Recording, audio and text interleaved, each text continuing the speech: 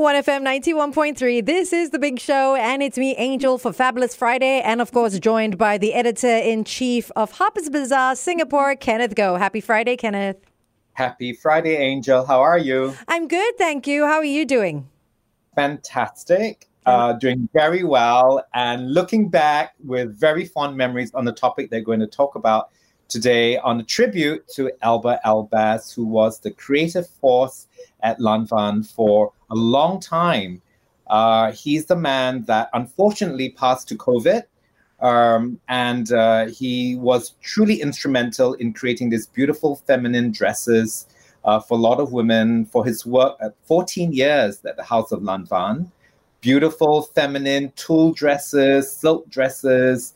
And you probably remember in 2010, he actually brought couture to the masses by collaborating with H&M and creating this beautiful collection of fantastic jewel tone dresses, t-shirts, all sorts of separates that sold out in a flash. Of course.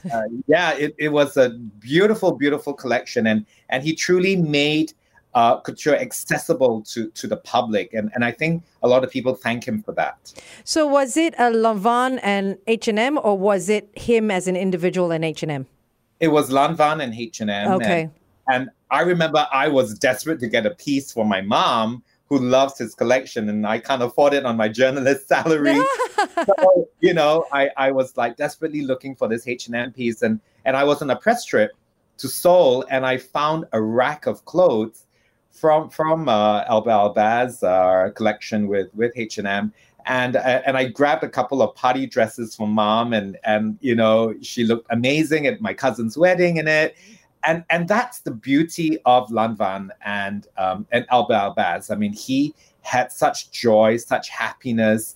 He was a nice guy. And that's such a rarity in fashion, because fashion's always seen, very snooty, very highbrow, very elitist. And he made it accessible. He made couture accessible. And he truly celebrated this collection that he created with H&M.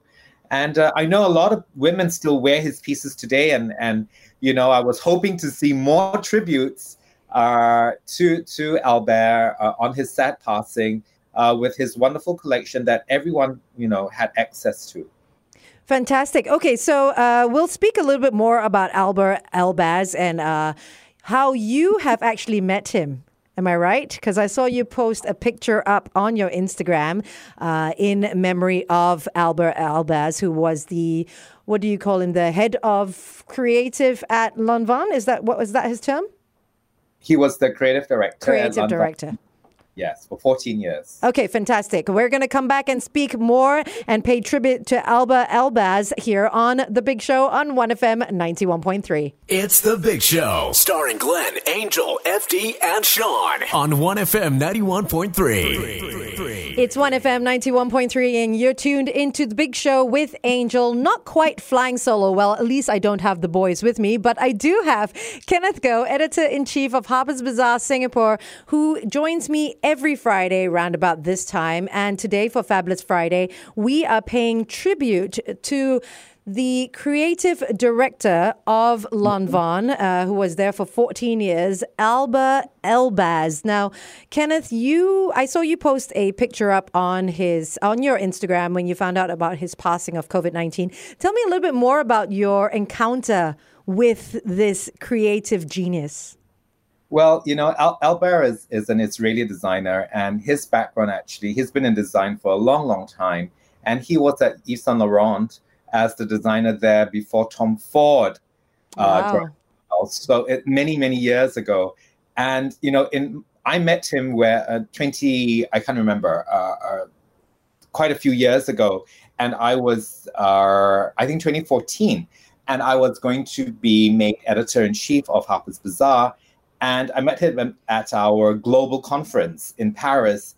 And I remember he gave me such a big hug, a warm hug, full of warmth and sincerity. And he wished me all the best. And it truly felt heartfelt. It was really special coming from him. And he was at his conference at a lunch, and he was talking to us, and he gave all these anecdotes about his grandma, about, you know, how he wanted to empower women with his fashion. He talked about fashion and food, and Albert is quite a large personality, both in size and stature, and he loves food and he loves women. And he was talking about how he was making this tinfoil doilies as a teenager before, you know, when he expressed his interest to go into fashion. Wow.